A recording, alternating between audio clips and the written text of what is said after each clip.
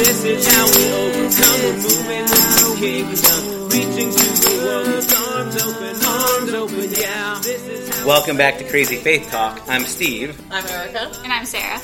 And we are recording right now a live with a studio audience episode at Thiel College in Greenville, Pennsylvania. And this episode has actual other human beings in the room, not just our usual triumvirate around the table. Other human beings, would you make noise where you are so people listening will know there's other humans in the room? See, perfect. Yeah, it's just like that. We're not making people up. All the people around the table today are visible people. No 6-foot-tall rabbits. The reason we are especially excited today is we have folks with us at the Northwestern Pennsylvania Synod of the ELCA, Evangelical Lutheran Church in America's Synod Assembly, gathered, and they are here with us as we are recording this episode, and we thought it would be fun to invite your thoughts, conversations, starting points. And so we're just going to start with a bunch of quickie conversations, short conversations in this episode today. And we had a great conversation before we started recording, or at least a great prompt. Would you be willing to start and say again that great question you had? Okay, my name is Dick Melzer from St. John's Lutheran in Erie. My dilemma is, my question is, the impact that religion today is having on our younger generation. I guess specifically the traditional service. Are they against it, or are they for it, or why are they losing interest as compared to a traditional service? Do they really have some things, issues there that turn them on, or are they not interested in that? I guess, is there a right direction, or a good direction, or a better direction, or whatever? Yeah. So in your question, I'm primarily hearing the question of youth in worship. Yes. In particular, Yes. about why youth are either not there or are there. And in particular, is there a certain worship style that seems to draw and attract youth in particular? That's a better description, yes. Okay, just making sure that I was... That's good clarification. Catching on to the question. So I guess one thing I would start with, and this is to say, in a sense, I'm interested in the question, what draws a particular age group, but there's also a piece of me that feels like the central question is not what am I getting out of worship at whatever age or demographic at, but like how is worship centering us on God? And I remember a teacher when I was in seminary, he used to say he felt he had most effectively worshipped when he didn't like any of the songs, hated the liturgy, and hated the accompaniment, because it reminded him in those moments it wasn't about him, this is about being centered on God. There's a piece of me that in this whole conversation, I don't think it's wrong to talk about how do we get what is appealing to what age group or demographic, but I want to start with, at the heart of it, it's less interesting about whether I had a good time or bad time. It's more about how does this reorient my head and my heart toward God, who is the subject and center of our worship life. That said, I think maybe we also make assumptions about what traditional or what contemporary, what those styles even mean. I think sometimes people go, traditional, like the church has always done it with organ music, but wait, organs have only been around for, 500 years, 600 years. And like sometimes I'll hear folks say, we need to sing those old classic hymns, from the 1800s, and we forget, we were singing hymns for 1800 years before that too. Or my favorite is when people talk about new contemporary styles of music and worship, and it's older than me. Right. Or even from the 90s. Right. That's contemporary. And I think some people think traditional is, when they think traditional, they think more like you all as Lutherans, with the high liturgy and the very kind of scripted service, where you all would probably consider my worship service with a little bit less liturgy, maybe slightly more contemporary, even though we mostly use an organ or piano, in my worship service. So there's all kinds of different ideas of what we mean by those two different things. There's also that famous line, I think it's Jaroslav Pelikan, who says, tradition is the living faith of the dead, and traditionalism is the dead faith of the living. And that it's possible to be repeating things because we've done them this way for a long time and think this is the way it's supposed to be done, and to have completely lost really the deepness of the roots with the ancient, the ancient practice of the followers of Jesus. And on the other hand, it's possible to do things that like are 2,000 years old, so they're super traditional, and yet that have this sort of living, breathing vitality to them.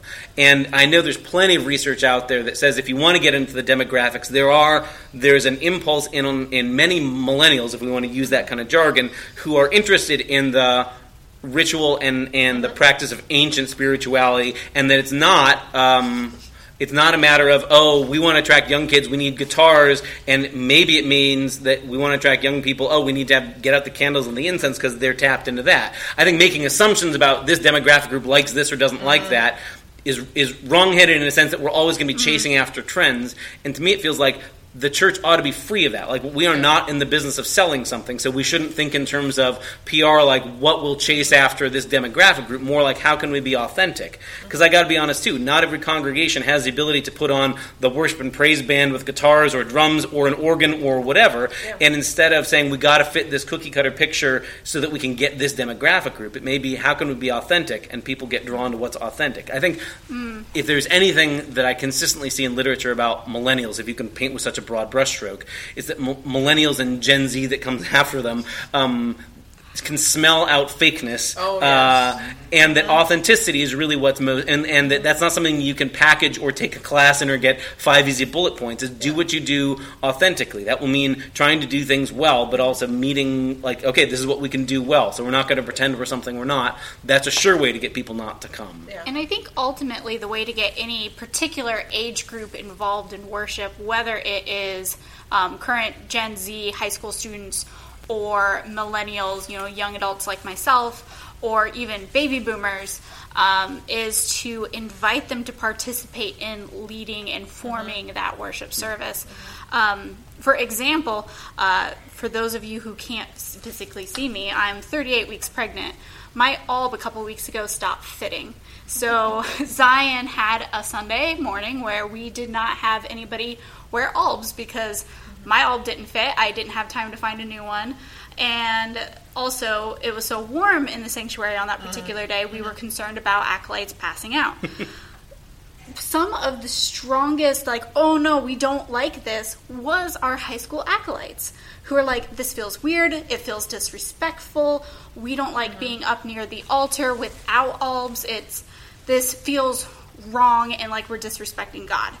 And so that was part of the conversation the next week about, it was cooler, wasn't it? Yes, it was cooler, but ultimately, even though it causes us physical discomfort, we want the albs. We want that traditional, respectful feeling up by the altar. I think that's a great example of, like, you might not assume that it will be the high school aged acolytes who were leading the charge for more vestments, and yet, here it was. And that, I mean, like, great. So instead of being like, oh no, I'm sorry, my cookie cutter assumption is kids are always for more casual and grown-ups are always for more, rigidity or whatever. No, and maybe instead of requiring one or those other extremes, let's be authentic. And there are going to be moments where we decide to ditch the albs for this Sunday, and instead of assuming this is a performance and that if we get it wrong, either there will be lightning bolts from God or the audience won't come back, to treat this as this is practice. It is always practice.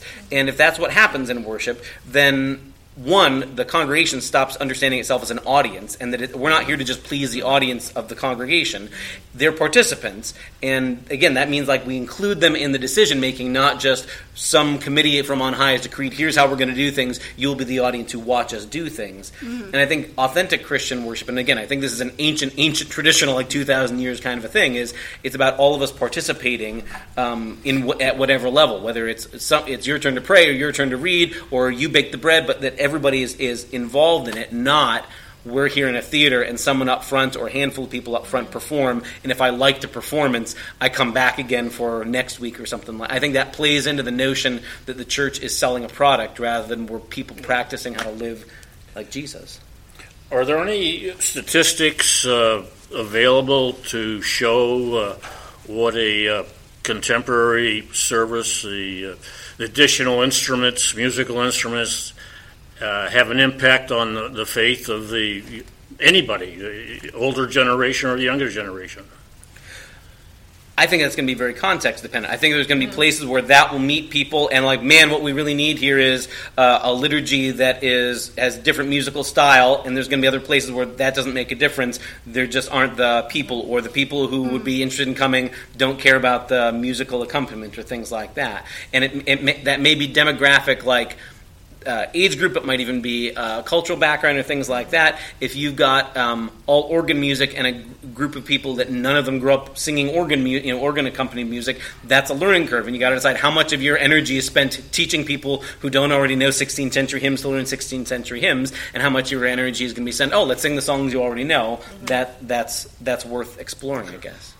Yeah, I think for me, instead of trying to find specific numbers to see what kind of music has impacted what generation or whatever, I think it would be better for your particular context is to have those conversations about what is the type of music or worship styles that have had impacts on your life. What has that looked like?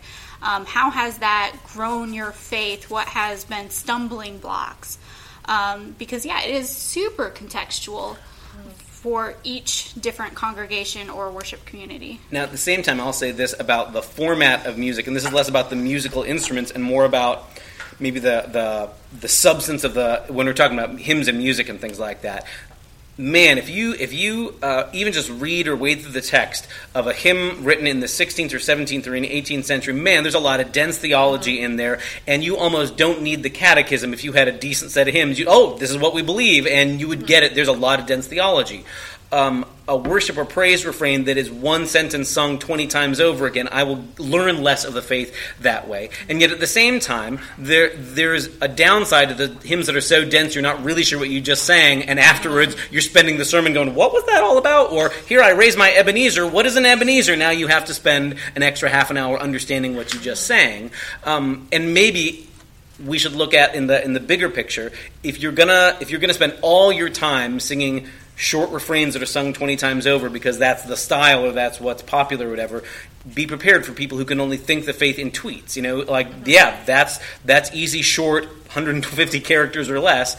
But if that's all you get, you can't sustain a longer train of thought. On the other hand, if all we ever sing are hymns that are so long and dense, they require a commentary for them, that's going to be hard for people to latch. What did we just sing about? What was that all about? And maybe there's value in the variety there, even knowing there's going to be times where the really, really dense hymn connects with you, and there's going to be times where, nope, that was way over my head. I need just sing the same thing 20 times over. Well, and the beauty of the age we live in now, I know there are bands and there are groups that will take those old hymns, those old ancient hymns, and contemporize them, possibly with slightly more updated wording so that you don't have all of these and thous and thines, so people can actually understand them, or just, bring the music a little bit more upbeat so it's a little bit easier for people to sing along to. And so maybe that's an idea. But Sarah, you're talking about asking your folks like what worship experiences affected them.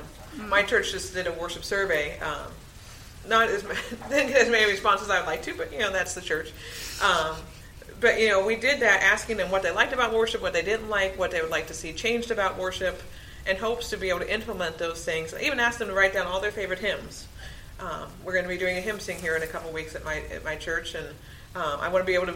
And even when I'm planning worship down the road, I want to be able to look at that list and be like, 5 people really love this hymn. Let's see where I can fit that in. And then when people like something, then they're like, oh, she picked my hymn. This is one of mine. I love this one. So that's hopefully will help people feel more engaged, even if they're not up front leading in worship. At least they'll feel engaged because I'm choosing the stuff that they want to hear. So can I ask, do we feel like we've addressed this conversation enough? Are there folks among us who are bold and brave and feeling moved that they're like, oh, yeah, I'd take a turn bringing something up for discussion, conversation? I have a question, okay. But I don't know that I want to sit up there. Okay, thank you. Because I just like to hear you all talk about it. We'll repeat the question, though, so that the microphone picks it up. Okay, so my question is, can I be Christian if I don't believe in heaven or hell? And if I don't believe in heaven or hell, what does Christianity have anything to say to me? Ooh. Wow. Man, that could easily be a series. Okay, so the gist of the question is, because I'm sorry, I didn't memorize it, but it was an awesome question, is can I be a Christian and not believe in heaven and hell? And if I don't believe in heaven and hell, does the church still have something relevant to say to me? Is that what you said? All right, awesome. Okay, so here's where my brain immediately goes. I'm a church nerd, so I immediately think, oh, what did I learn in the Apostles' Creed? Like when the early church got around in the 1st, 2nd, 3rd century, 4th century for the Nicene Creed about like, okay, what are the things that we think we all got to be on the same page on? It's interesting to me that it centers on God and less about the geography of the afterlife. There's like this sort of like secondary sort of like even the phrase that Jesus descended. The old Latin is ad inferna, often gets translated into hell, but is also translatable as to the dead, is a vague and fuzzy Latin phrase, which is more like he descended to the realm of the dead. So that's not terribly helpful or specific. It seems to me like when the early church said, what's the center that is at the beating heart of this faith of ours, it's more to be about, we've got clarity on who God is, and it's a lot harder to pin down exactly how we think or all agree on what heaven or hell looks like, especially because you've got early writers like a John Chrysostom who says, in the resurrection, Jesus destroyed hell and death forever. And then other later writers who's like, well, no, that can't really be, because hell has to be there for someone else to get thrown into. Like the early church wasn't as uniform or clear or unequivocal about, here's the geography of heaven and hell. They were more centered on like, here we got what do we got to be clear about? It's on the God who came among us in Jesus, who is still present among us by the Spirit, who created all things. That's not to say that Christians don't have things to say about life beyond death, but to me it says that there's been a lot greater variety on how we've thought and talked about that than maybe people assume. Sometimes people assume Christianity is first and foremost about heaven and hell, and secondarily about Jesus as the ticket by which you get there. And the early church didn't see it that way. Christianity was first and foremost about Jesus, who brings the reign of God into the present moment and forever and ever, amen. Oh, and I guess that means that beyond death, He's still got us covered there too. Like that it was more like our doctrines of heaven and hell are secondary and first are about Jesus, which suggests to me that when the early church decided what's critical, what do we have to believe, or what are we all on the same page about, there's surprisingly little about the geography of heaven and hell. I guess that's where I'd start. There's also very little in the Bible about heaven and hell.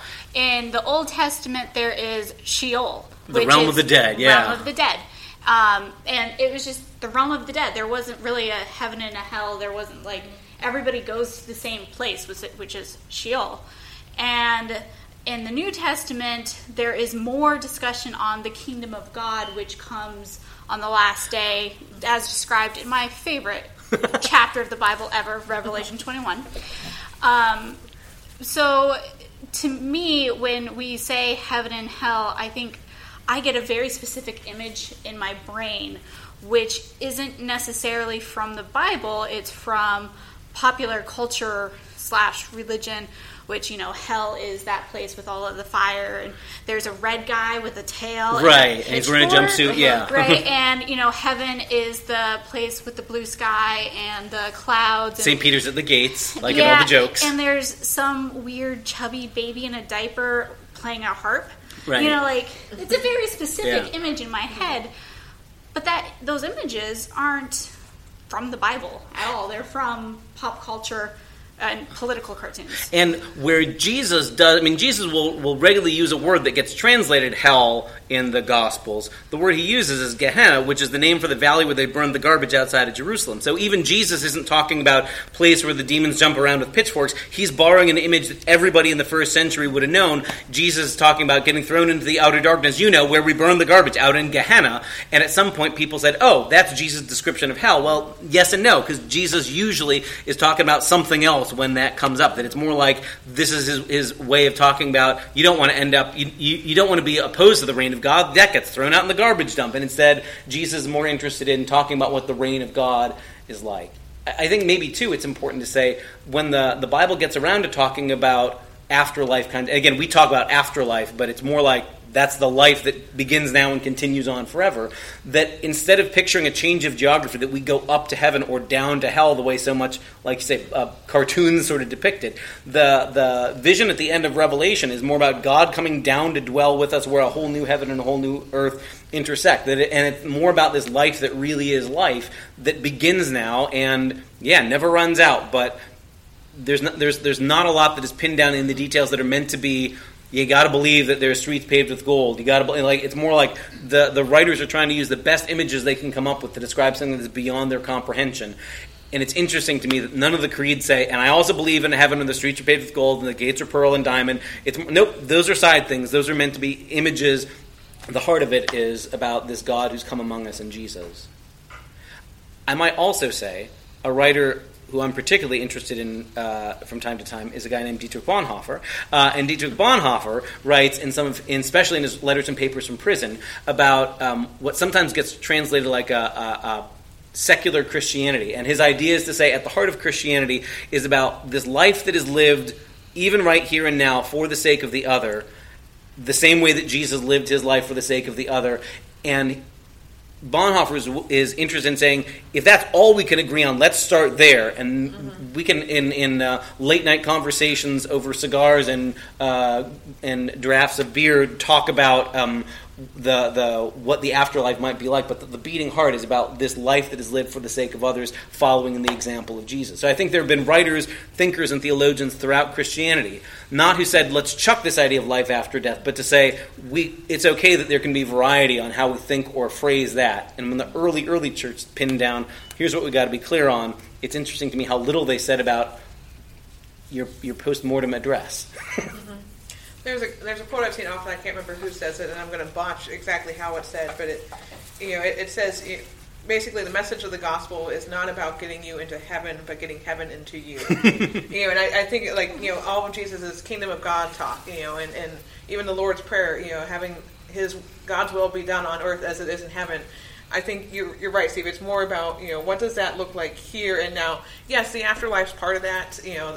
Life after death is part of that, but really what we can control is what we do here and now about that, and so what happens after that, we don't know what that's going to look like. We don't know how that's going to play out, and that's okay, because right now what I can do is I can be living the way God wants me to live, and hopes that, when that day comes, when Jesus comes back or calls me home, that just kind of continues into whatever that next form of life is for me. So, half-formed thought. You just sprungboarded this on me. Years and years ago, I don't even remember where I was flying, but I was sitting in an airport lobby, and minding my own business. I must have been traveling just by myself and had nobody else around, certainly no kids around, so I was just people watching. And there is this kid looking out the window, and his dad was with him, and the kid looks up at his dad and says, "Dad, is that plane," like the one that's hanging out there at the tarmac or the gate, whatever, "is that going to be our plane?" And the dad goes, "No, that's not our plane, but our plane is coming soon, buddy." And the little kid, the dad sort of goes on his own business, and the kid says to himself, not even knowing that stranger me is listening in from a couple of rows over, he goes, "Our plane is coming. I just know it."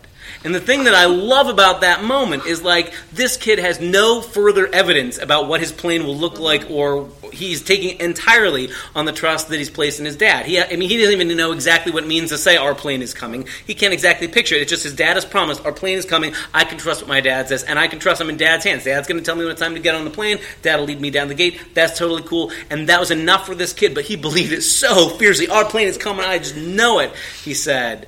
And I think in some ways, that's really closer to how the Christian faith thinks about life beyond death. That it's less about, I've got the diagram, here's how you get to heaven, and it's second star to the right straight down until morning, and more about, Jesus says, I've got you covered. Can you trust that no matter what happens, I will hold on to you?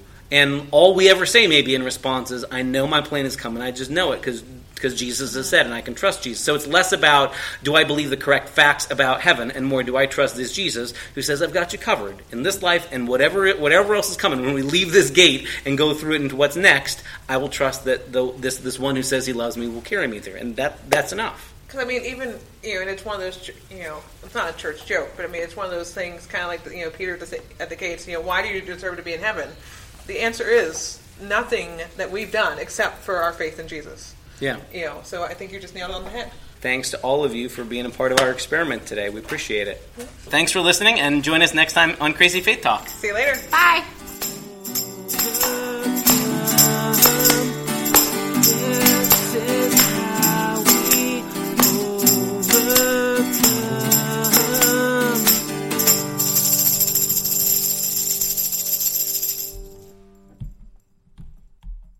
Lucky Land Slots, you can get lucky just about anywhere. Dearly beloved, we are gathered here today to... Has anyone seen the bride and groom?